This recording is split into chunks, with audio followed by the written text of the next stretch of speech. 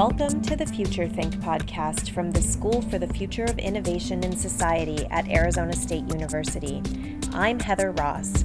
Together with my colleague Andrew Maynard, we chat with a variety of experts on and off campus about science, technology, innovation, and policy. This podcast brings you the hallway conversations where we think about our collective future. On today's episode, Andrew and I sat down with Jamie Winterton to talk about cybersecurity, which is fast becoming one of the topics that we enjoy digging into. And luckily, there's a lot to dig about. So this is, as you know, not the first time, and it also won't be the last time you hear from us about cybersecurity. Jamie is another person that I am so fortunate to be able to work with at the Global Security Initiative. Jamie's the director of strategy at GSI. She comes to ASU with a background in physics. She previously was a staff scientist at Lockheed Martin, so she's thought about national security and cybersecurity and technology from very much the industry and defense side of that game, as well as from the academic side now as she sits here in a think tank at a university. So I hope you enjoy this conversation as much as we did.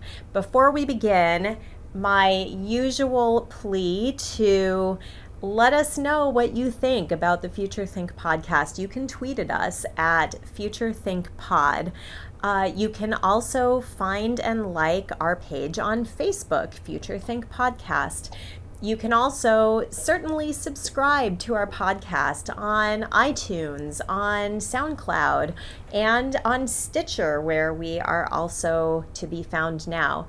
If you are so moved, or if I can in any way compel you to give us a rating, give us a review on one of those platforms or all of those platforms, please feel free to do so. As always, thanks for listening. So, Jamie, cybersecurity and national security, go. You warned me you would do this today. Clearly related, but sometimes not necessarily how we think they will be related. A lot of times when we think of cybersecurity in the context of national security, we're thinking large classified systems, we're thinking DARPA Cyber Grand Challenge, we're thinking the big type of systems. One of the things that I think we have missed that we're getting a reminder now is that little systems can join up to become big systems. Yes. So a couple months ago, there was this event, the Mirai Botnet, and Mirai actually means future in Japanese, so it's perfect for your Future Think podcast. Perfect. We have been looking for a mascot, by the way. Oh, okay. You could use a botnet as your mascot, I suppose. Oh, just a bot. Yes. If you're looking to take over the world, which I'm not opposed to. So what this was, a lot of little systems that were all running the same operating system, but they were in what we call the Internet of Things. So all of these different, online toasters and your, internet-enabled refrigerator. I've got to ask, is the online toaster a myth, or does it really exist? I don't know if the online toaster is a myth or but not, it's a but great I know metaphor for that it is, because it's perfectly ridiculous in that Yes. it might actually exist. Right. There are It should do if it doesn't. and I mean, I can say that there are toothbrushes that have an IP address, and there are definitely internet-enabled refrigerators. Okay. So For sure. the toaster would fit right in. Right. And please, maybe the manufacturer of said toaster will be tweeting at us, like, how did you not know that I exist? Send me a free toaster, and I will atone for that. But maybe at the end of the story, they'll decide actually they don't want to be recognized. So, Maybe so carry on with the botnet. Yes, carry on. Sure. So all of it, Mirai is a type of malware. So it's some code that can be installed on these machines, generally when the default passwords aren't changed. So you get one of these devices that hooks up to the internet, and it always comes with a default username and password. And most people don't change those things because they don't realize that those aren't unique. and that they are very easily Googleable. So if Andrew gets the Super Cyber Toaster 6000 for Christmas, and I am looking for ways to expand my botnet, if he doesn't change that default password, I can say, toaster. well, I know what the password is because I looked it up on Google, and now Right, I'm going to change it to what I want it to be after I install this Mirai. So now I'm locked out of my own toaster. Tragically, yes. Right. Not only are you locked out of your own toaster, but your toaster is now under my control. Right. And I can join it with all of the other botnets in my botnet recital to have them go forward and like do terrible things, like do distributed denial of service attacks on important websites. Or And I think that's the important point, is it, that we're not actually talking about what the device does, like make toast, but it's a bridge to actually getting into other systems. Exactly. Right. They have the same types of functionalities, and all they really need to do is be able to send messages, lots of messages, to a specific place, and when you get enough of these things in concert with one another, then that place, that website, or there was another hack involving the 911 system that was similar, gets overwhelmed, and then that system is down. Right. So if it's a blog, that's not such a big deal. If it's some critical infrastructure, that's a much more serious problem. Yeah. Wait, so is that what happened with, was it Stuxnet? Did Iran just leave its password as like 1, 2, 3, 4, 5, 6? Is that what happened? It would have been a lot less expensive if that were the truth. I mean, not that I want to underplay like Israel's cybersecurity capabilities, you know, because they are expert cryptographers, and like IDF, like we know that. Sure. But is that what happened? No, Stuxnet was much more sophisticated. Stuxnet was beautifully executed. It included several 0 days, which are exploits based on vulnerabilities that haven't been seen before. Oh, okay. So if you're using something that's kind of a brand new weapon that no one's seen, it's really hard to defend against that, and Stuxnet included several of these things tied in together. One of the really interesting things about Stuxnet is it wasn't set loose to just say, all right, go blow up this nuclear plant, but cause enough instability in the system to shake the faith of the Iranian scientists. Right. Okay, yeah. So it really not only exploited vulnerabilities in that Siemens system, but in the people themselves that were working on it. They couldn't figure out what was happening. Some days this worked and some days it didn't. And it caused them to lose faith in their ability to develop the program. Got it. Okay. So, all right. Yeah. So, you know, we've seen in the past, week that, you know, cybersecurity has been really, well, so we saw this throughout the election, right? And hacking the election through digital means, and that cybersecurity has been advanced as one of the pillars of, you know, making America great again by protecting it on this war front, right? So what do you have? Process that for us, please. Boil that down. Yeah. It's very vague, and so it's difficult to do that. We can have a lot of posturing about how we're going to make cybersecurity great again and how we're going to hack back, but there are a lot of problems in that, not the least of which is attribution. So knowing who's doing what to who in cyberspace is not very obvious. Right. There are lots of different ways that you can mask your location. They're not very hard either. I mean, Right. Anybody with a VPN can do that. Which doesn't mean that VPNs are bad. They're actually very good, and we'll talk about that next week. We will, yes. Attribution is really, really hard. If a group were to decide to have a sort of nation-state level attack, it would be really smart of them to make it look like it's coming from either Russia or China, because people believe it's Russia or China all the time anyway. Right. And then even if attribution is determined, which I think we got to a reasonable position in the voter database breach and some of the other things happening around the election, the DNC email hack, even when you know who it is, and you think you know who it is, what is a proportional response? Right. We've promised a proportional response, but it's not clear at all what that is. Right. We don't have the same type of electoral or democratic mechanism to meddle with in Russia, so it's not, we don't always have the analogs. Right. So there must be discussion on how you actually respond to national threats like Right. this. Like, where does it go? So I hadn't even thought about this before, but obviously if you have a physical act of aggression, you have a sense that you respond back physically. If somebody bombs you, you bomb them. Sure. But yeah, with these digital attacks, what are the rules of engagement? And is anybody thinking about a response could be a physical response? So you have a Yes. digital attack, and your response is a more conventional sort of war or aggression response. And then where do you go from there? That's a great question. There's a lot of discussion around that. Right. There has been talk around all of those topics. So Mhm. if we have a cyber attack of sufficient damage, and how you quantify that damage is an open question unless there's property damage or lives Sure. are lost. What makes sense to do from there? There's a lot of questions about that. I don't think there's a good answer, but Right. physical retaliation has not been ruled out. Right, Okay. right. So it's a parallel here with Cold War and the spy culture. Because similar sort of thing where you had spying, I'm specifically thinking about the Cold War, where a lot of this almost mythology about sort of spycraft sort of came out. Where you had systems where it was hard to attribute the flow of information, very, very subtle systems that were very, very damaging. Did we learn anything from that that's applicable to cybersecurity? I think we learned that denial and deception are amazing tools. Right. Yeah. I think we learned that information warfare is incredibly powerful. Right. We've been engaging in information warfare for decades. This Right, isn't right. anything new, but we have new tools and methods to do it. Right. Did we learn anything about defense? I think we've learned that it's difficult. Okay. But applying what we learned in the Cold War era to these new methods is maybe going to be difficult. Right, right.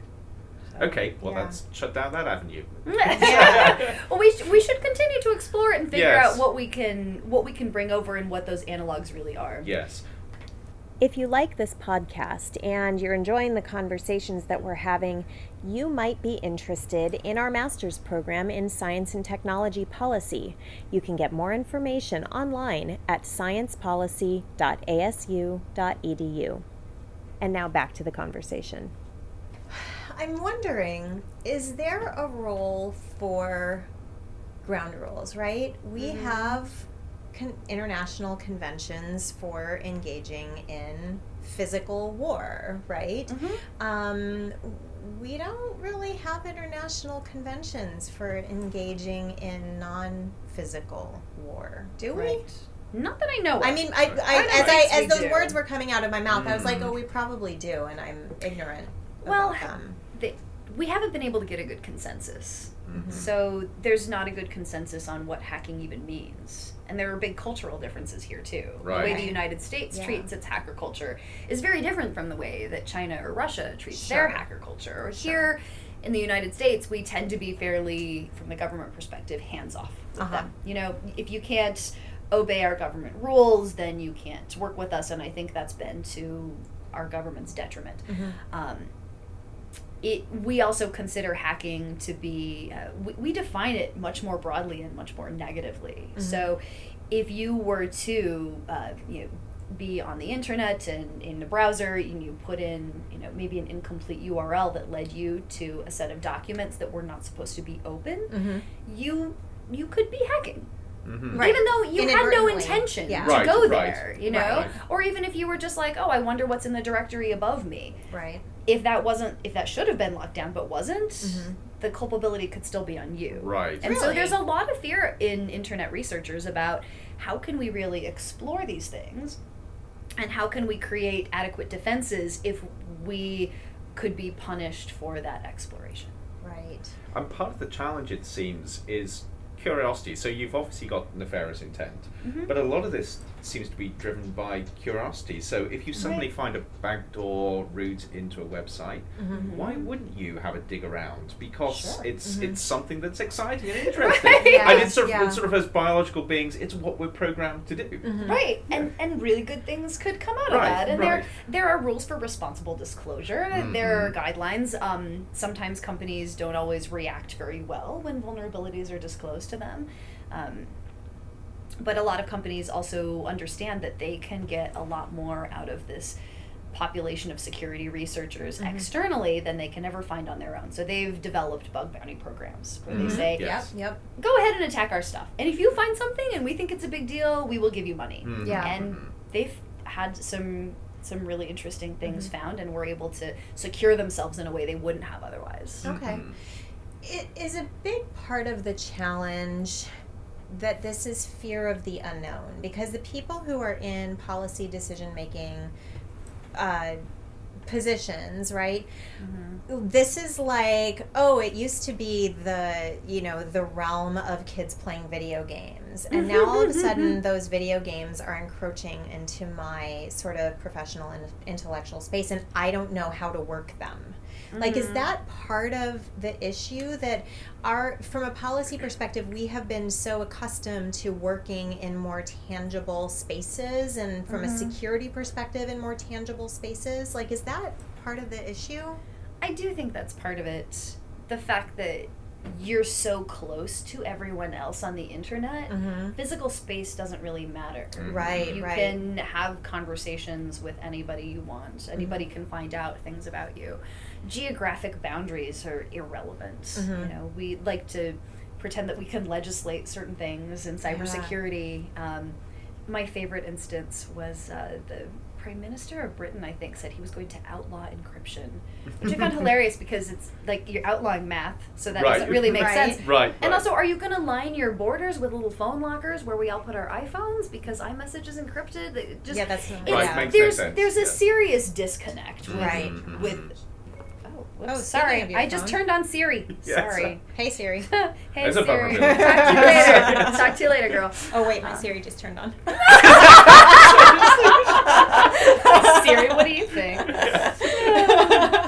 Part of it, too, is we've really, really hyped up cybersecurity. We have this trope of, the dude in the hoodie in the dark, and he's doing evil things in the basement, and it's always a he. Yes, and we learned that it's his parents' basement, and there's a bed in the basement, and he weighs 300 pounds. Was that not the message from the second presidential debate?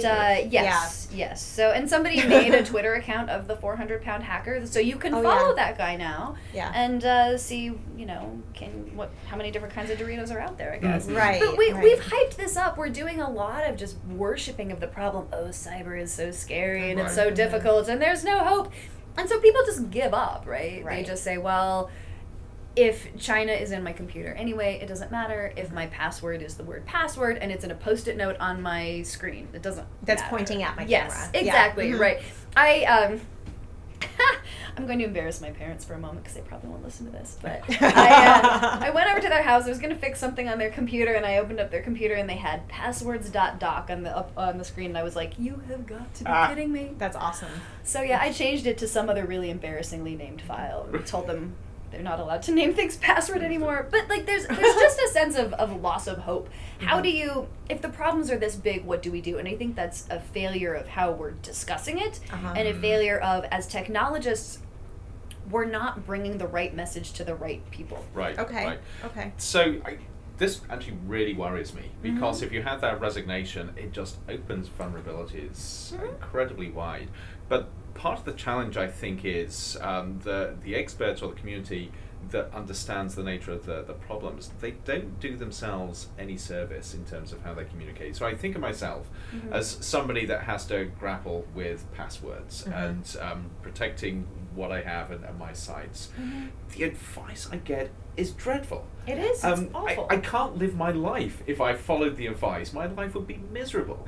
And so I'm not given any easy way forward in terms of protecting myself in cyberspace in a way that actually sort of suits the way that I live. Right. And so how do you bridge that? That's a great question, because Right. we're not doing a great Right, job of it right, right now. right. We're giving far too technical information, and we're making it way scarier than it needs to be. I think as technologists, we can start on a few simple fronts. One of those would be a password manager, because Right. passwords are ridiculous. The types of passwords that you have to put together now. You know, all the hours that I've wasted trying to get just the right password. A little thing comes up saying you haven't got sort of these characters or that characters, or it's too long, or it's too short. Or you've used this one already. I My know. God. Yeah. Right. It's killing And me. 2 hours later, you're pulling Yeah. your hair out, and then you Yes. eventually get it, and 5 minutes later, you've forgotten it. Right. Yes, and then, that happens to me constantly. And which password aggregator company was it that itself was hacked last year, which makes me have no faith in any of them. Right. I reset a lot of passwords a lot of times. Okay. It's Yeah. But we have to figure out something that's not password based. But that doesn't help real people out there right, now, Well, right? that's right. So yes. two-factor authentication is another thing that we could be pushing for actual people. It's not that hard to set up. And it's just that extra layer of protection where if someone's trying to get into your account and you get this ping saying, hey, someone's trying to get into your account. Is it really you? Right. Yeah. It's not that much extra time. It's not that much extra typing, and it's not a really complicated system. So, at a national security level, should we be concerned that the people making national security decisions in a public way, that being our chief executives, are notoriously non-users of digital technologies in ways other than tweeting? Yes. Okay. Yes. That's is a big that concern. part of the problem? Like these are people who don't know what two-factor authentication even means. It's really hard to make policies without understanding some of the basics behind the technology. And again, as technologists, we need to reach out and make better explanations, but those explanations also need to be accepted. So, And I feel like this is one of the problems. This is along with things like quantum physics, that for most of us, not you two because you both happen to be physicists, but for most regular folk, we have to just believe that this thing is true, right? And I feel like for a lot of cybersecurity issues, we have to believe that the people who are quote-unquote cybersecurity experts are telling us the things that are true and the things that are good, right? And sort of that we must just believe and trust them to lead us down the correct path. That trust issue is something that I feel is so much greater in the cybersecurity world from a policy perspective than it is for things like economic policy. I can butt two companies up against each other and watch what happens with dollars or yen or pounds. But it feels like a great big black box where you have no idea what's going on inside, so you feel you have to trust somebody. Yes. So how do we fix that? I mean, is it an education issue? Is it a familiarity issue? I think it's a communication issue. Trust is really at the root of security. You can't be secure if you don't have that kind of trust. Oh, sure. We saw this in the election too. I mean, whether the machines themselves were hacked or not, there was a belief that the election was compromised, and that had a big effect. Yeah. I mean, it did have an effect on turnout, and it had an effect on the discourse. And when people don't believe that they have the opportunity to do what's right, whether it's in casting their vote, or securing their smartphone, or logging onto Wi-Fi, or getting your cyber toaster, like, they have to have that trust, and I think it comes from the communication. We have to figure out how to have the conversation in a not terrifying way. Right. And in a weird sense, that's a vulnerability as well. So, and if you think about sort of ways you can disrupt or manipulate systems, and obviously we're talking about cyber, but even using that fear or that doubt or that uncertainty is a weapon in itself. So we need to work out how to close that vulnerability. And I think you're right. Sort of communication and awareness and understanding are critical here. So one of the things that actually strikes me here is decision makers, just like any area of science and technology, they don't need to know the guts of how things work, but they need enough to be able to make smart, informed decisions. And that also means the people that are advising them need to know enough to be able to advise on smart, informed decisions. So we do this with economics. We realize that economics is important. So if you're in a position of power or responsibility, typically you have people that understand economics around you, and we don't question that.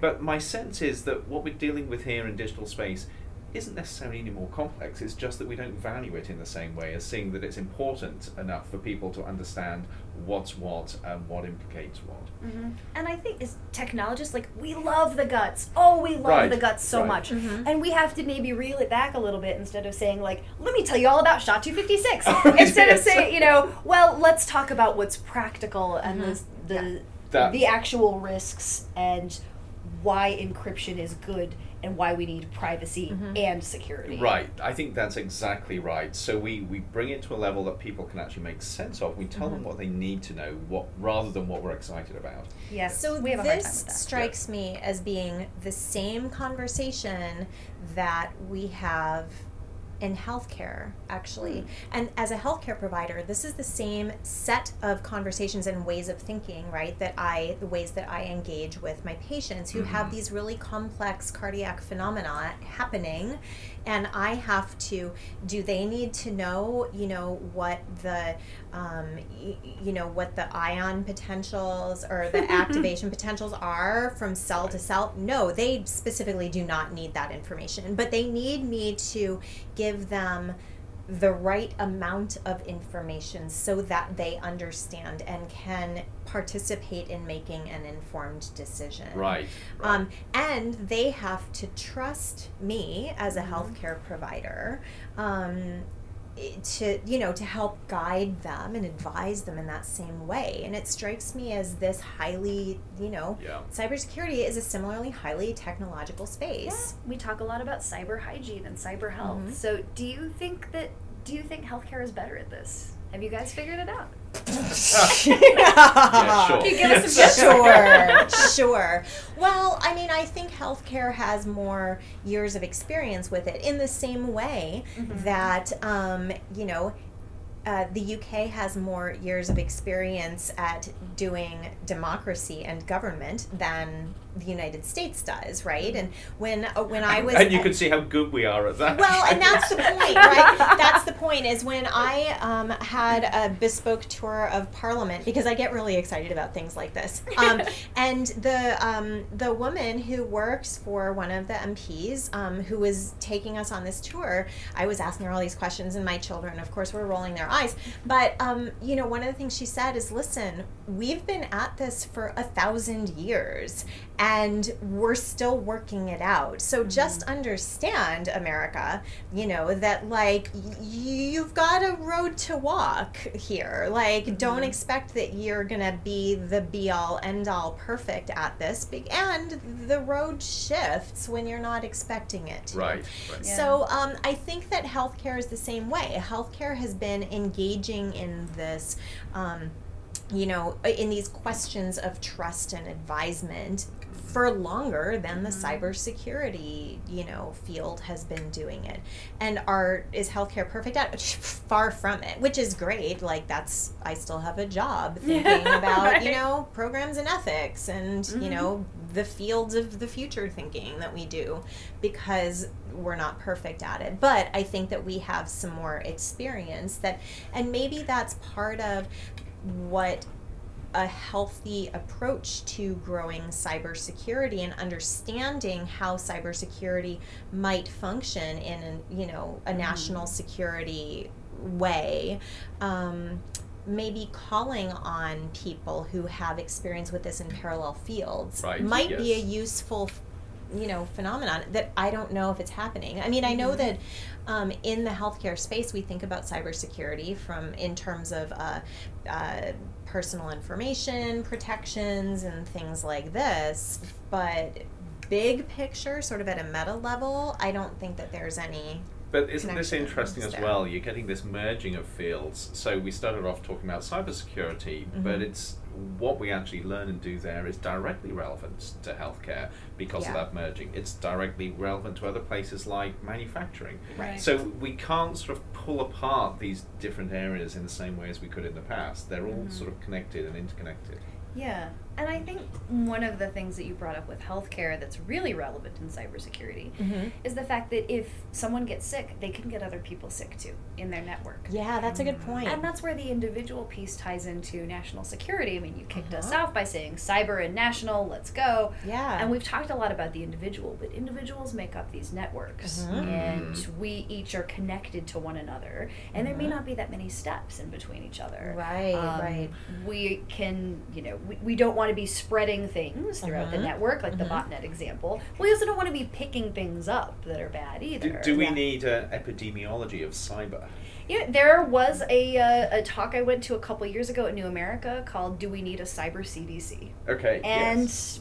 it might not be a bad idea. Right. Interesting. Right. So there you go, national security plan. You could be the national security advisor. Oh, thank you. On the cyber security CDC. Yeah. You'll put my name in? Thanks. Yes. Is that a write-in situation? Probably. Do I just need to tell the Russians and then I think if you just tweet it, it's fine. Oh, there we go. Obviously.